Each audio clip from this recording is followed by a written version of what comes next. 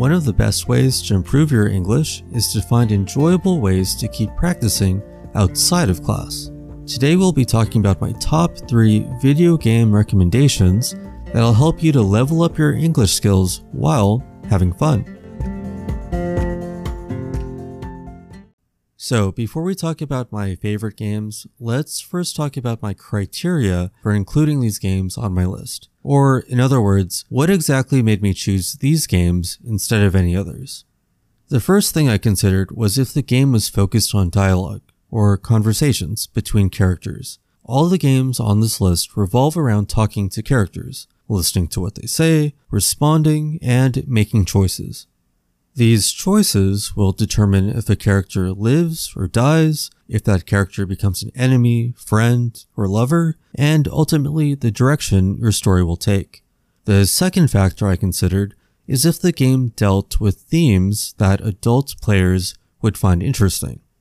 In all the games I mentioned, you will face real problems related to everything from poverty and politics to issues of sexuality and freedom.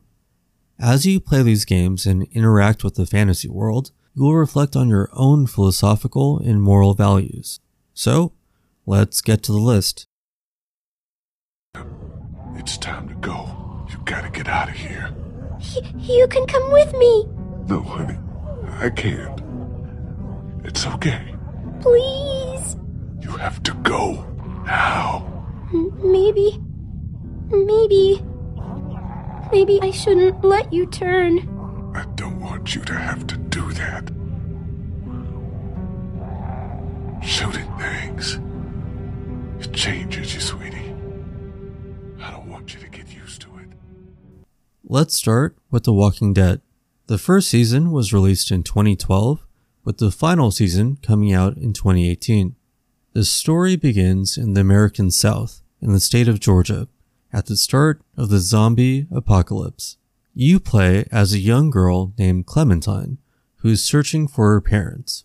Aside from fighting off the undead, Clementine and her group of survivors must make pivotal choices about whom to trust and where to go if they want to stay alive. I recommend this one to students with an intermediate or higher level of English. The conversations in this game are written in a realistic and everyday style. If you struggle to understand something, in most cases you will be able to use what is happening on screen to help you get a general idea. This is a great way to see what real American English sounds like.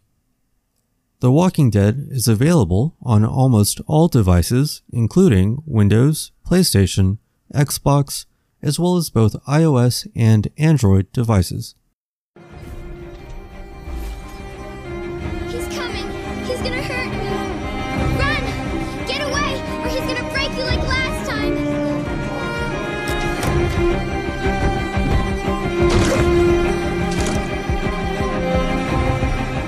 You're coming with me.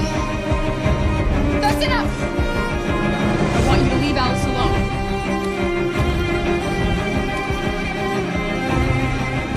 She's mine. I do what I want with her! My next pick is a game I've been obsessed with recently. I think I've played the whole game from start to finish at least 3 times to see all the different endings. And when it comes to endings, there are many, with over 85 possible endings to the story. Detroit: Become Human was released in 2018 and follows the story of 3 androids living in the year 2038 in the city of Detroit. Connor is the latest model of robot detective working for the police force. Kara is an android housekeeper working for a drug-addicted and abusive alcoholic father. And finally, we have Marcus, a caretaker for an elderly painter. I recommend this game for students with an upper intermediate or advanced level of English. You will often have to make choices in a limited amount of time and be able to read between the lines. So, not only listening to what a character says directly, but also understanding what is hidden or implied. Fortunately, subtitles are available in almost all languages to help you when you need them. Detroit: Become Human is available on Windows and PlayStation 4. Of course I can. Don't. You should be questioning what I've done. I thought this would be better, that I would regain some control over my life, but these thoughts won't leave me. How many lives depend on our success? I swore myself to this cause. I will not give less to the Inquisition than I did to Chantry.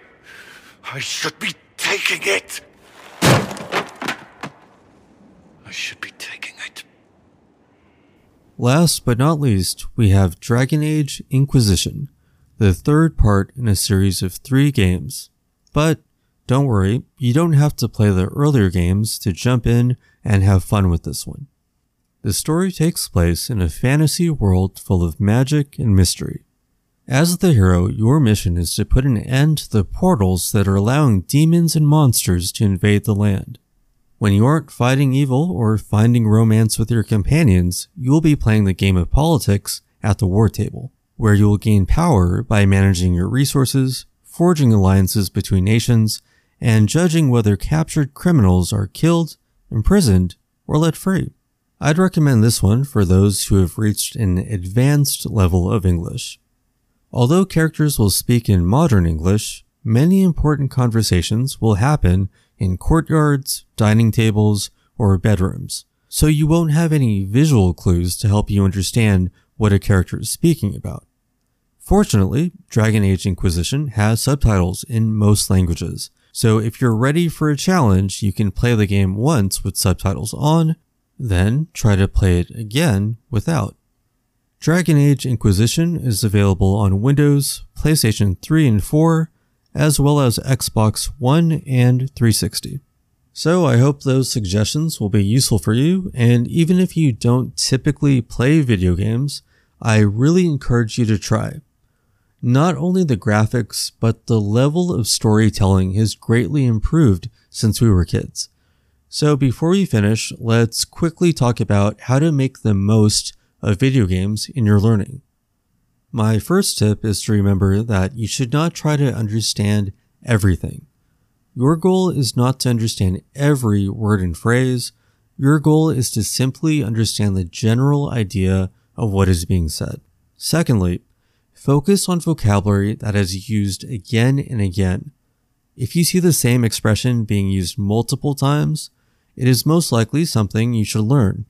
Lastly, have a system to record any new language to look up later or to ask your teacher about. This could be a notebook, a Google Doc, or even your phone.